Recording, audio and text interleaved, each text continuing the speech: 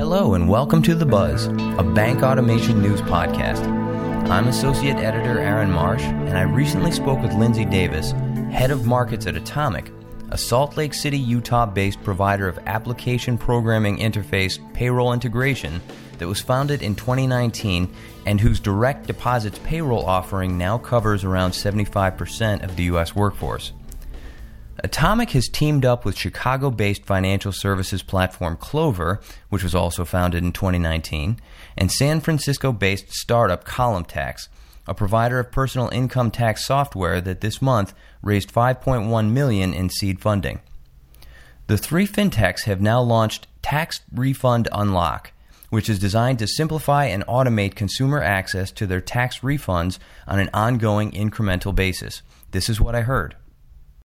The new offering, is this going out to Clover users?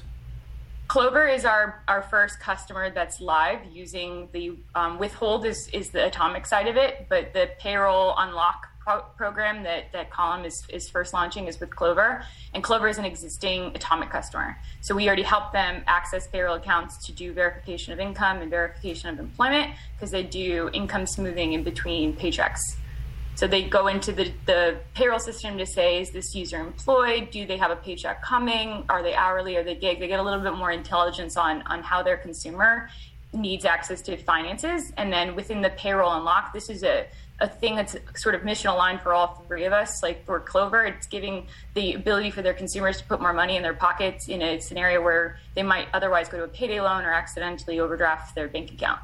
And then for us, it's just a form of unlocking the paycheck because that's our central thesis. We're building this because we think there's a lot of applications in use cases, and this is just one of them. Payroll connectivity generally just sort of unlocks the power of the paycheck. That's sort of our mantra. The Column Tax side of the product is called Tax Refund Unlock. So they're using Atomic's payroll connectivity to enable the ability for a user to go into their payroll account and update the W-4.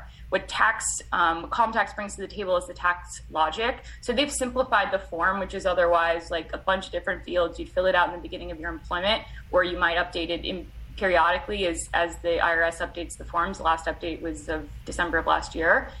A lot of consumers might have had their tax filing status change in recent years. That's a quick win if you were single previously and are now married. You get a tax benefit there. And the logic that Column Tax brings to the table then says, hey, you qualify for X amount of dollars potentially if you want to update your W-4. Then they come through Atomic to connect to the payroll system by identifying their payroll provider or their employer. How are you then taking that information and determining whether there should be access to more funds through their paychecks?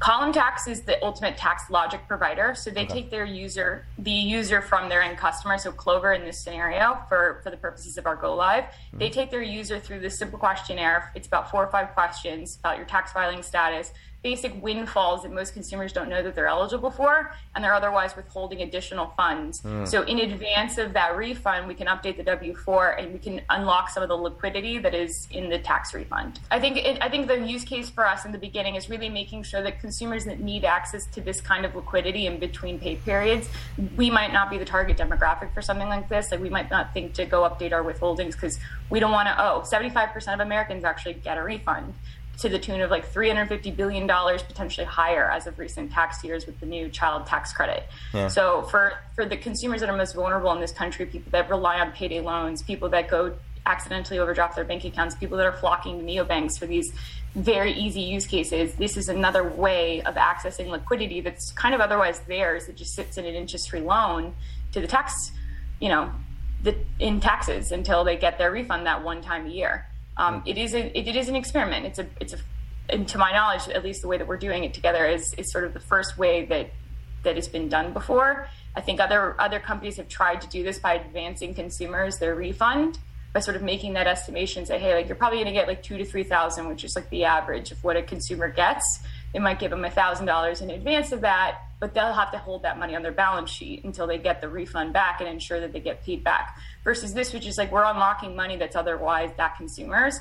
You can also put it back. Say the consumer still like, I rely on that $3,000 paycheck annually. That's the largest windfall for most Americans. You could go back into the system and update it or put in a little extra money to offset that differential. Where do you see the the target audience of this?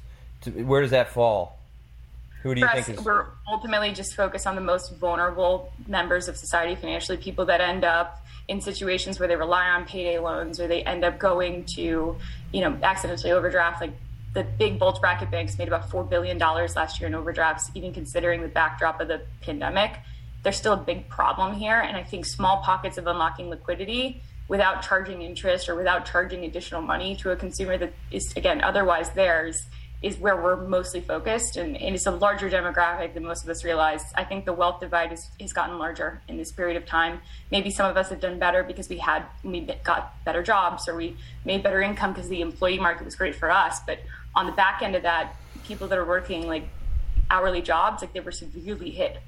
And a lot of bills are about to come due, and a lot of the programs are put in place, like rent forgiveness, student debt forgiveness. Like when those programs expire, there's going to be a hit, and we're going to see it. And the people that are going to be hardest hit were those that didn't fare well on this. You've been listening to The Buzz, a bank automation news podcast. Thanks for your time, and be sure to visit us at bankautomationnews.com for more automation news in financial services. Please don't hesitate to rate this podcast on your podcast platform of choice.